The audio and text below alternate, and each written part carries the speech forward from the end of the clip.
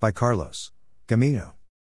Many people are charged with crimes that actually fall under the umbrella of self-defense, and if it's happened to you, you may need to speak with a criminal defense attorney in Wisconsin who understands the law and can help ensure the best possible outcome in your case.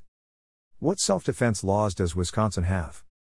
In 2005, Florida became the first state to pass what would become known as the Stand Your Ground law, which effectively eliminated the duty to retreat component from the laws governing self-defense and the use of deadly force.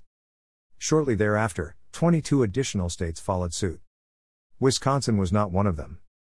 6 years later, after a slew of debates over a Wisconsin resident's right to protect themselves, their loved ones or their property from an assailant, Governor Scott Walker and the state legislature enacted 2 laws which address the legal parameters of self-defense as well as the corresponding civil and criminal liability issues associated with the justifiable use of force.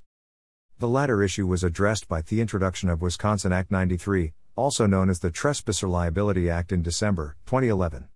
In addressing the issue of liability, the law provides that, with certain exceptions, the possessor of real property owes no duty of care to a trespasser. Regarding the actual use of force in self-defense, Wisconsin Act 94 introduced what is known as Castle Doctrine. While Stand Your Ground and Castle Doctrine both refer to a person's right not to retreat when threatened with bodily injury, these terms are not interchangeable. The distinction is that in the case of Castle Doctrine, the right to use force causing injury or death is limited to real property, which in most cases refers to one's own home, vehicle or place of business.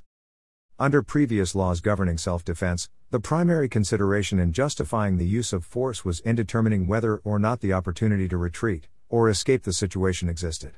Under Castle Doctrine, the retreat variable is no longer part of the equation.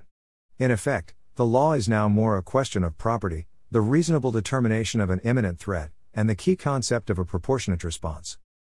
So, what is meant by proportionate response, and how does it play into the legal aspects of Castle Doctrine? In short, deadly force is considered to be any use of force which is likely to cause death or bodily harm. In proving a proportionate response, it is imperative that you are able to demonstrate that threat against you or a loved one was not only imminent, but also in defense against an act that was equally intended to cause death or bodily harm to yourself or the loved one in question. Put more simply, if an intruder enters your property and pelts you with a tomato, this does not give you the right to shoot them. On the surface, the notion of a proportionate response might seem rather self-explanatory. But it is on exactly this point that the controversy regarding the application of Wisconsin Act 94 has been directed.